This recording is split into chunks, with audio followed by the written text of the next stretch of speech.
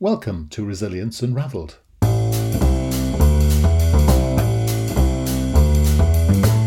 Hi everybody and welcome to Resilience Unravelled, a podcast that examines all aspects of personal and organisational resilience. A huge all-encompassing subject that covers the ability to thrive in life by harnessing your cognitive, emotional, physiological and contextual abilities. I share stories from people who have thrived despite remarkable obstacles, as well as highly successful practitioners and experts across a range of topics. And this podcast introduces their amazing stories and expertise, as well as my own reflections, perspectives, strategies and tips, which come from my own synthesis of themes and trends from wider learning. You can go to qedod.com/extras to access offers, tools and resources, including free articles and ebooks. For those of you that would be interested in supporting our work and contributing more proactively, you can find our new Patreon page at patreon.com. Then search for Resilience Space Unravelled. So, let's get started. Enjoy the show. So today I'm talking to Helen Barnett. Now, how do I decide, or how can I describe what Helen Barnett does? Let's just say special ops, police. That sounds fantastic. Working with the vets, doing all sorts of groovy stuff. Sounds fantastic. Can't wait to talk to her. So, hello, Helen. Hello there, Russell. How are you? I'm good. And I can tell by your accent, you're in the UK. I definitely am. Yes, Hey. I am. Where are you? I'm in the Cotswolds, which is very lovely and sunny and beautiful. Very good. And for all our American listeners, that's somewhere near Shakespeare. It is very near to Shakespeare. It is definitely. I used to have holidays when I was a kid in a place called Bourton-on-the-Water, which is the most expensive place in the countryside. That must be near you, isn't it? Yeah, with the little stream running through it and the miniature village. Yes. It doesn't have anything in it. Yeah. Who'd have thought? We're almost neighbours. Yeah. Well, anyway, hi. Lovely to spend time with you today, Helen. I know you've got a fascinating story, so I'm really looking forward to chatting to you about all that and the lessons you've learned and things that you've got to talk to us about. So, first of all, how do you describe what it is you do? Well, I'm a retired police officer, and I retired in 1996, which is a long time ago now. But really, my story is in two parts, really, from when I was serving in the police and the things that happened to me. But how I've come about to be where I am now was sort of a change in the last 10 months, really, Russell. And it's kind of my life went in a direction that I never really expected it to go. Perfect. Now, you've already got me intrigued, so tell me about the police thing, because that sounds fascinating. Yeah, so going back quite a few years now, really, a lifetime, really. I joined the Met Police in 1984, and I passed out of Hendon, which is the police training college, in the beginning of 1986. I passed out as top student, much to my surprise. Hey, congrats. And I went to North London.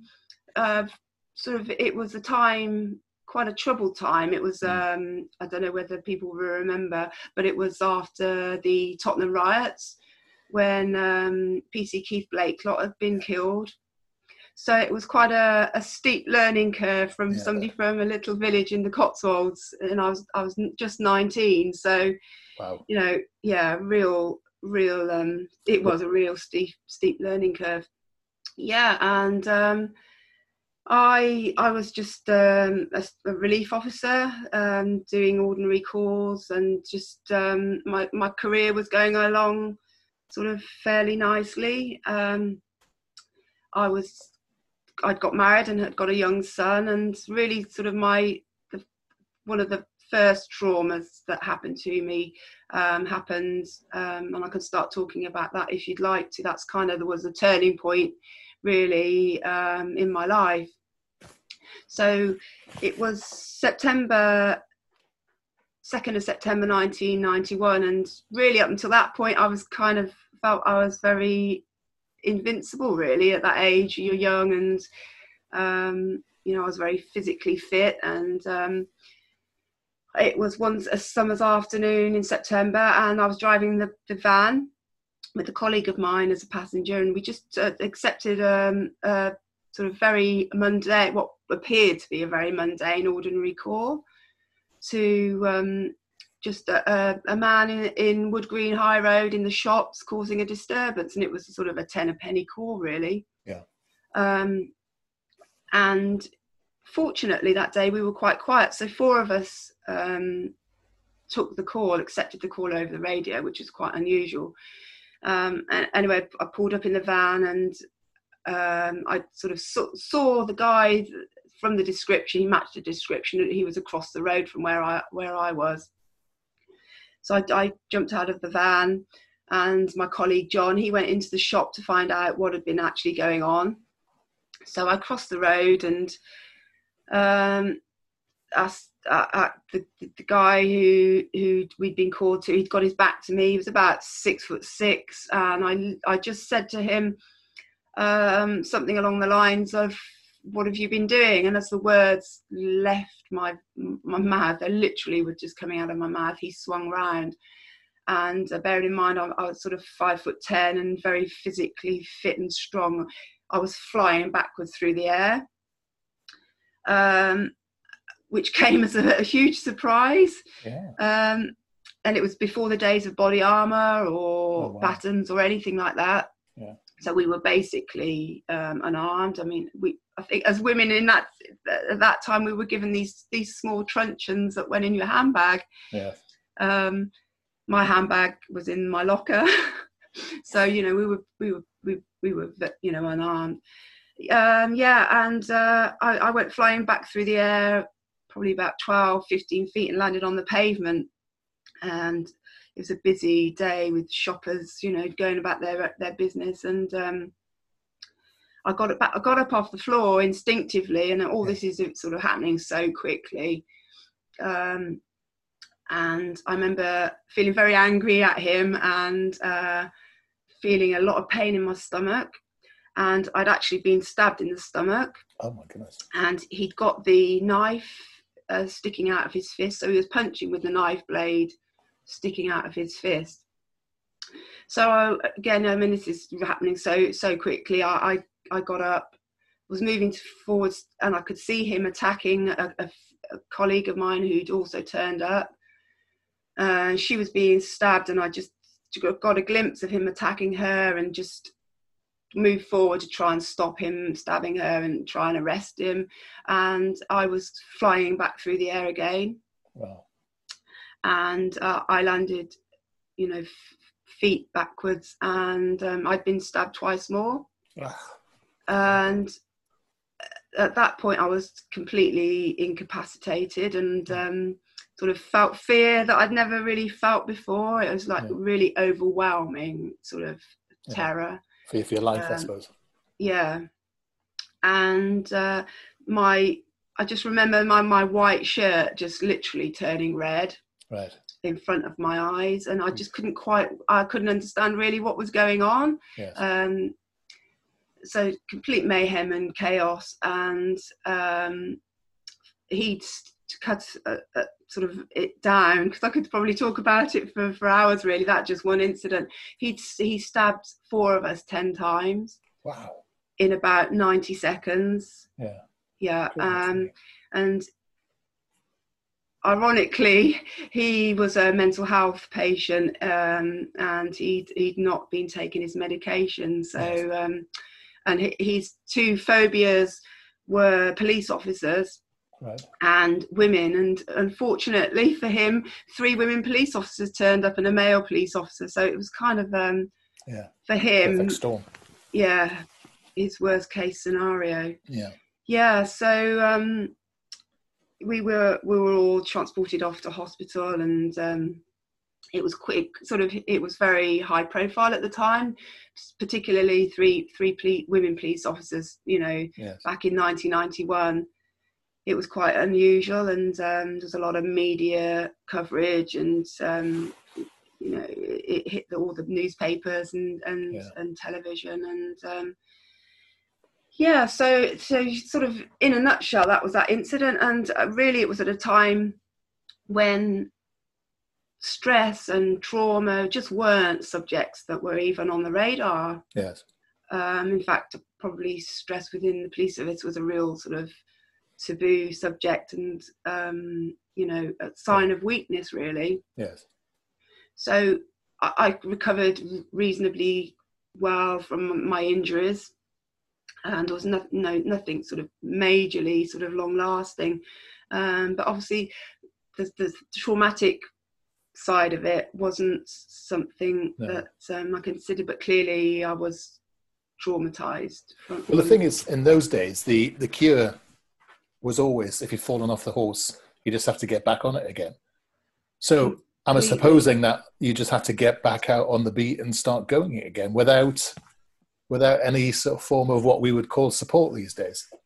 Yeah, absolutely, Russell. That's exactly how it was. I mean, I went back to being a mum to a 10-month-old toddler. My marriage started sort of breaking down, but I didn't really understand why. Yeah. I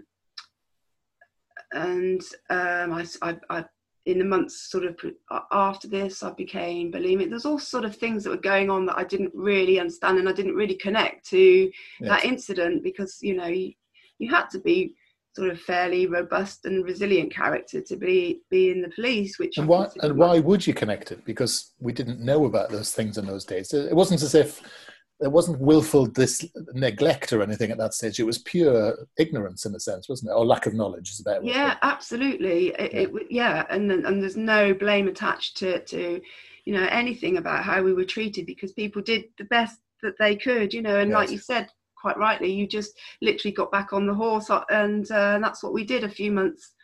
When my physical injuries were better, and that's what I wanted to do as well, but I remember sort of putting on my uniform again was really quite difficult.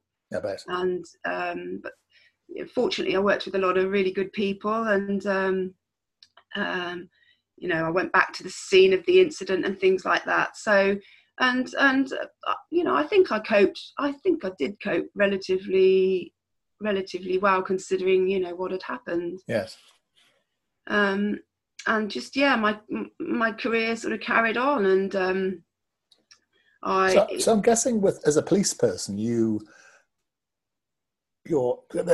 word trauma is massively convoluted with context now, isn't it? We use trauma a lot, but I guess that you're actually coping with a high degree of hostility, aggression, conflict. That's a regular part of your job. Do you find that you become more skilled at dealing with it? Or do you find that you become more skilled at coping with it?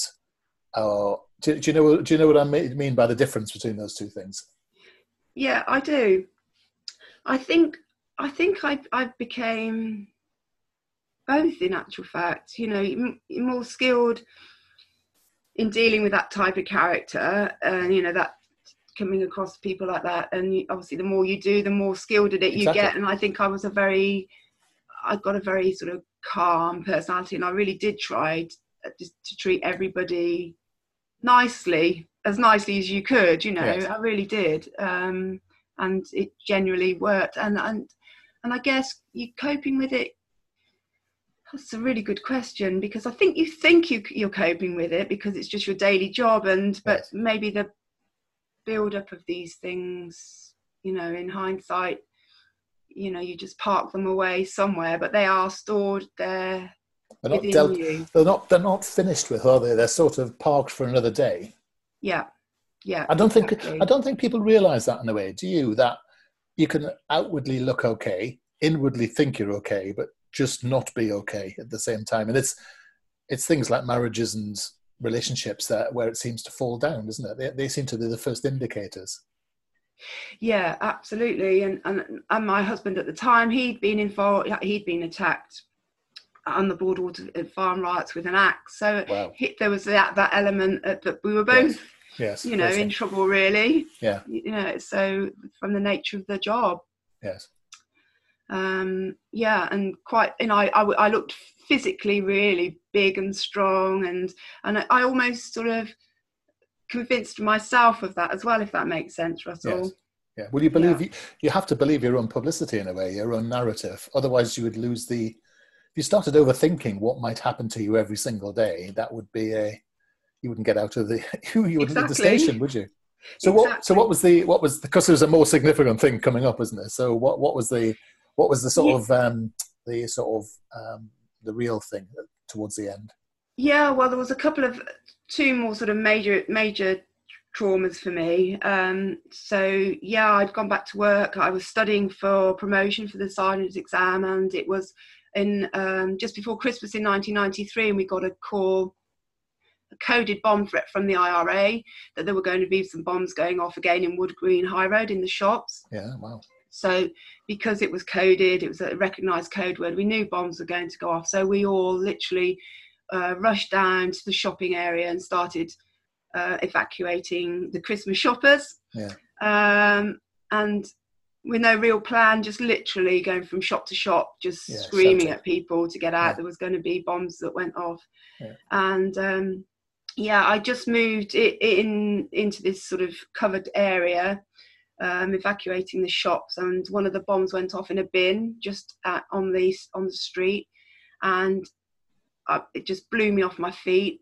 Wow. And I remember again that overwhelming fear of terror, vulnerability, really, not knowing where the bomber was, or if there was going to be another one, and just the windows blew in, and it just went all really very, very sort of surreal and quiet. And I remember the pigeons and the smoke, and I got back up off my feet, and ironically it was only a few yards from where the stabbing had taken place. Oh, really? And I went out onto the street, and people were running all over the place. I was trying to get people to sort of evacuate, but really not knowing in which direction to send people. It was complete chaos. And I met a colleague of mine on the street, and we moved up the street, and literally just where we'd been standing, another bin blew up. Wow. So we were so incredibly lucky, and they, unfortunately, they were quite small bombs. Right. So nobody was killed, and I think about 10 people were hit by flying glass. And I wasn't physically injured, but it was another massive, frightening experience.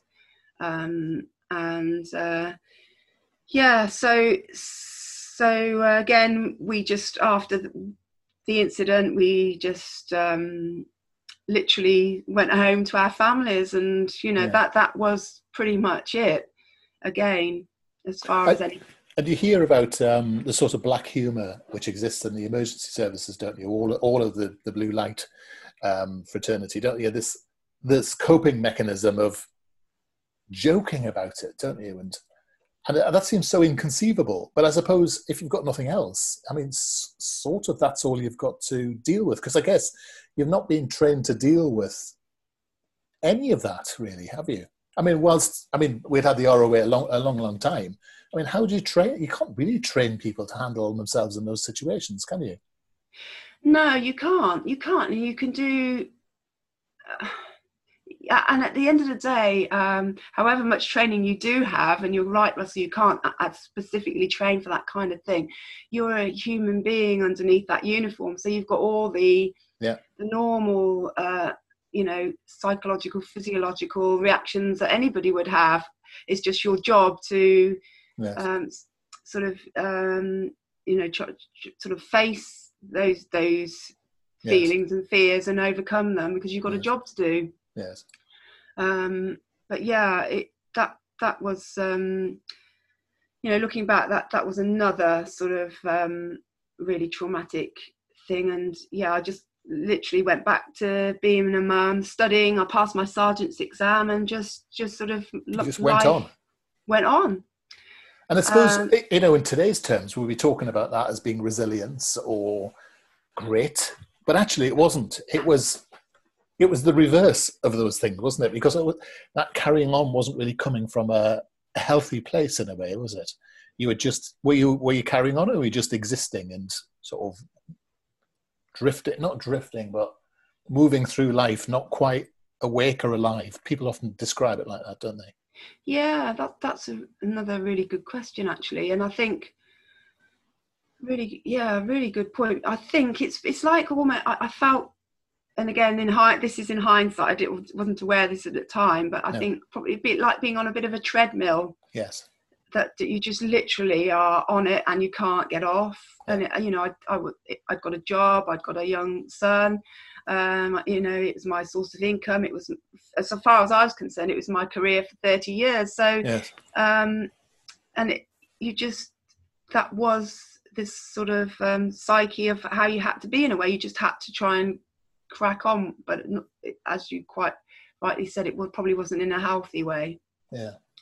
But so you've been knifed, you've been blown up, but that wasn't the end of it, was it?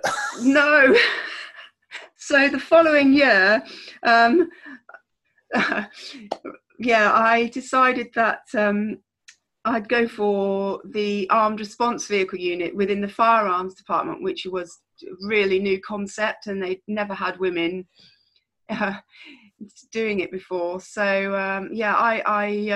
I joined the firearms department. I laugh because it's you wonder why really now looking back, but my track record. Yes. So I was. No, I wasn't going to say that. But I was the first ever mother to join the armed response vehicles, and I think I was the third woman to join. So it was very unusual. Yeah. And and I passed all the courses, passed my advanced driving course. I was driving the armed response vehicles, which leads me on to sort of the final, what I'd call sort of probably the nail in the coffin really, was Boxing Day 1994, and we got a call from the local unarmed police to a domestic incident that had gone wrong, and the suspect, he'd taken his daughter, who was a toddler, from the address, and he'd got a gun. So we'd been called to back up the local police to try and find him and hopefully deal with it. And so nobody else came to harm. So we arrived in North London, and me and a colleague went to the address where we thought this chap was holed up with the daughter, and had a look at the address, the front door, and just with a view that we were all going to go back and hopefully talk him out of the address peacefully, and that would be the end of it. So we'd been to look at the address. We've gone back to our colleagues, who were all forming up in a side road about a quarter of a mile away from the address. And I remember standing at the back of the police car thinking, I must get my body armour on. We were all tired. It was the end of the shift. I just wanted to go home. All these sort of mundane thoughts were going through my head. And literally it just exploded into this just frenzy of violence that just, again, happened so quickly, faster than I can sort of tell you what happened. But I heard a voice, a colleague shout, "That's him."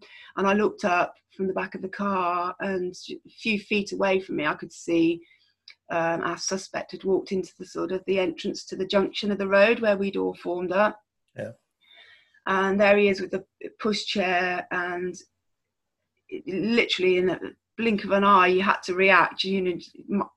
My whole body was just screaming to run away. It was such a frightening experience, but of course your training does kick in to a certain extent, and you just run towards it. So we were moving towards him. I was pulling my gun from my holster. I hadn't had time to put my body armour on, and I heard the suspect shout, "Yeah, it's me," and just saw a gun come out of his coat in his hand, and he put it in his mouth.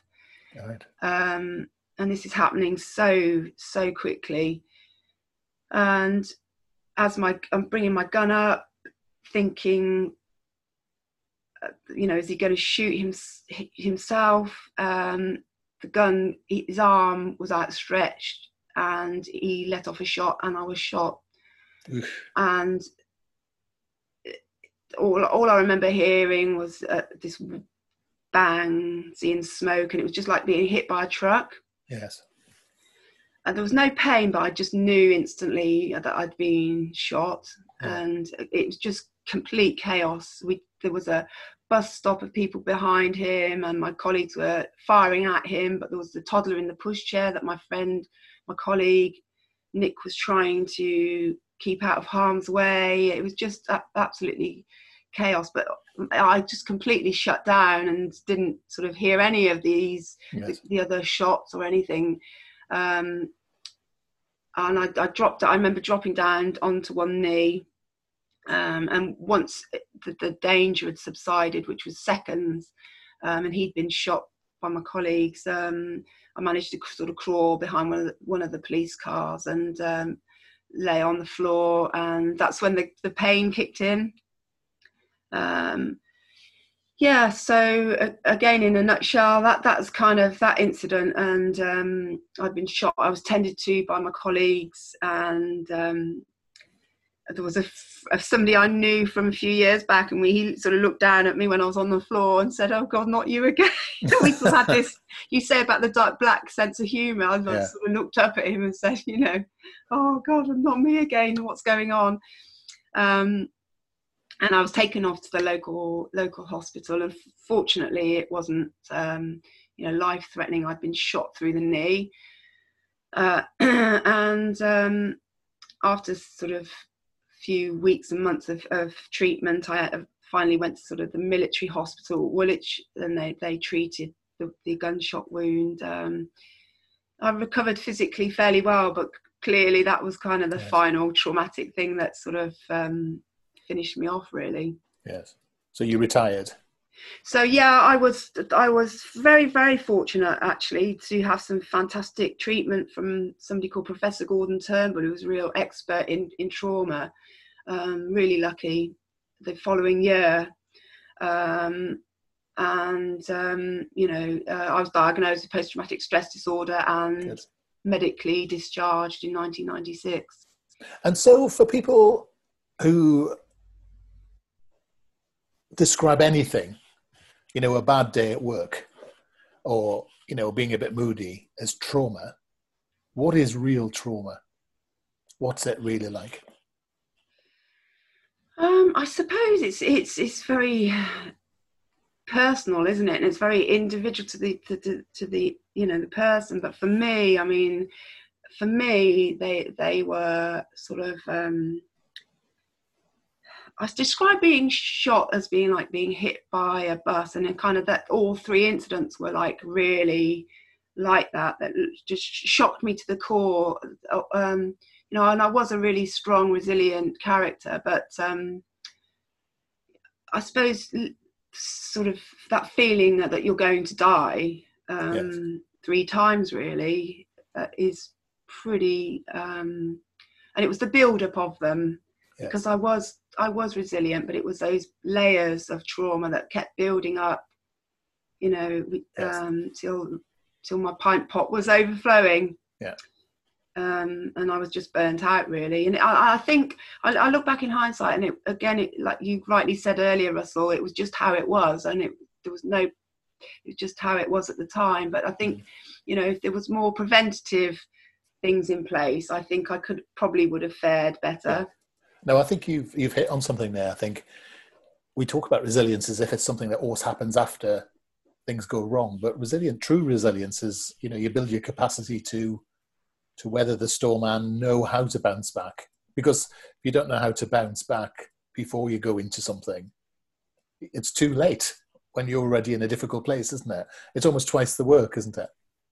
Yeah, absolutely. Yeah, another really, really valid point you've made. And I was fortunate. I had some good coping mechanisms, and I was very, very lucky. I had a great childhood, very simple, in a little village, and I did have inbuilt sort of a core that was sort of quite strong, and I had simple coping mechanisms, like keeping fit. And so I look back, and I really do thank my mum and dad for that, because I think that's really saved me as well. Yes. And so now, how have you dealt with the trauma? Have you Are you coping with the trauma? Are you doing things even to this day which are still wired and go back to that particular time? Yeah, I that probably takes me on to how I've sort of come about to speaking to you today, really, because I felt I'd had blips, and leaving the police service was very difficult. It was very isolating. There was nothing. There was no social media, no support network. So I think the isolation for me was really, and loss of and you must lose my identity. I was just going to say, people always talk about the lack of identity, that camaraderie, that coping network mechanism that you had when you were still part of it. People underestimate that lack of identity, don't they? Yeah, they do. And that was huge for me. So literally I handed in my warrant card and I was gone, and that was it. And I felt very much like sort of an alien amongst what I'd call normal people. You know, I just really did. There were times in the beginning where I really struggled with it all, but fortunately I've had my fitness has been fantastic, of coping, and that fitness element sort of leads me on to sort of 10 months ago when I was asked to take part in a team deadlifting world record attempt to raise money for a charity to support military veterans, and for some crazy reason I said yes. So ended up, we did this 24-hour deadlifting world record and raised nearly £5,000 to support military veterans that were suffering with their mental health. But it made me realise I was actually become quite anxious. So I ended up going for some treatment with Rock to Recovery, the charity, and then going to this place called the Hidden Valley Bushcraft Woodland Warrior Program, and it's run by an ex-Marine, Nick Goldsmith, who suffered very badly with his mental health, and he bought a bit of woodland, and he now takes military veterans and emergency services into his woodland for these weekends. And I plucked up the courage to go to that, thinking, I'm not bad enough, all those, that self-doubt, that, and it was just a literally life-changing weekend. We did bushcraft skills, wood carving, made a campfire, and there was military veterans there who, although their traumas were very, very different to mine, we'd got so much in common. And it was just such a simple concept, but so powerful. And it was from there that Nick said, your story, Helen's so current, and I think I'd lived with it so long that it had just become kind of ordinary. And he gave me this self-belief and put me in touch with somebody, and that's when I did the podcast, and it's just evolved from there. Now I'm actually a patron of the Woodland Warrior Program. Oh wow. And I've been to the Endeavour Fund Awards with them, and I'm involved with the Curtis Palmer charity for Pilgrims Bandit that supports police officers who've been injured and traumatized. So, and I've started public speaking as well, which I would never in a million years have believed. And this is all from doing the deadlifting and then going on the Woodland Warrior Program and get it, it's just, and that's in the last sort of 10 months. It's just incredible. So, and it's been so therapeutic for me to feel like, I think it's my final part of my healing that I'm helping other people now, which is just an incredible feeling. Yes. So if people want to get hold of you and hear more about your speaking and such like, Helen, how would they do that? I'm on LinkedIn. I've got a profile on there. I'm on Instagram under Helen Barnett, and I'm on Facebook. So sort of those three things really. And it's Barnett with one N and two T's, I'm guessing. It is, yes. Brilliant. Yes. So if you look back over your very eventful life, other than saying, why is it always me? Um, what do you take out of all of this? What do you take out of all of this journey you've been on and such like, and the sort of almost the rebirth in a funny sort of way of what you come from? Yeah, it's funny. It is like a rebirth. It's almost, somebody pointed out this to me when I was talking the other day, that it's almost like going back to the woods was like going back to my childhood, like the village that I'd come from. It's like literally going full circle, and that's a really good way of putting it, Ross. It's like a rebirth, and I just genuinely I'm so thankful that, you know, I've been so lucky that I came through all these things, and you know, you can get through anything, and it's just so amazing that hopefully this will carry on, and I can do a lot of good from telling my story, you know, to help others and you know, to help me as well. So it's, you know, that feeling that, and it is such a current issue, you know, it's so, there is so much more help out there now, so much more conversation about it, but I do think, you know, there is so much more that we can still do, and I hope by sharing my story that will help in a small way, because it's important to have role models for people who have come through it but have also had that human thing of not being able to cope with it. Because actually, you know, the thing I was figuring out was actually you've done this thing where it was sort of beating you, and you had to almost re-identify, you had to recreate yourself. I think that was where I was coming from. And I think a lot of people go through that process, don't they? And then they come out and they nearly always say the same things. I'm so lucky, I'm very grateful. I mean, you're saying the same words that people say, and those are the things we can learn earlier, aren't they? Yeah, absolutely. Because it's just a shame, and it was just how it was, that it's taken so much of my life to come to this point. You know, that, and if I could change that for other people, you know, identifying that these things, if we can put them in place, can really genuinely help people. Brilliant. Well, it's a fascinating story, and thank you so much for sharing it with us today. It's I shall make sure I don't ever stand next to you in a crowded street. And you know, people underestimate this running towards danger thing. I think it's become a very glib phrase, hasn't it? But people don't understand that it takes immense bravery, and while it's conscious or unconscious, it doesn't really matter. It's important, and that's always part of you for the rest of your life, isn't it? It's part of who you are, and part of, you know, how you will be for the rest of your life. You have that thing in you. Yeah, absolutely. And it's something you sort of have to work on daily. You know, I daily have to do things that make, you know, I know that work for me. And so you're standing up addressing 10,000 people. You'll be able to sort of, reconnect with that resilience you've always had. Yeah, overcoming that anxiety. Yeah, you'll do it. Thanks so much for spending time with us today. Oh, thank you so much for having me on board. Thanks, Russell. No problem. You take care. Thank you. Hi, everybody. I hope you found that episode useful and interesting. Feedback is always welcomed, and if you are in the mood to subscribe to us or even leave a comment on iTunes or Stitcher, that would be amazing. If you want to suggest ideas or even people you would like me to interview, then reach out to us at qedod.com/contact. As I said earlier, you can go to qedod.com/podcasts for show notes or follow the links.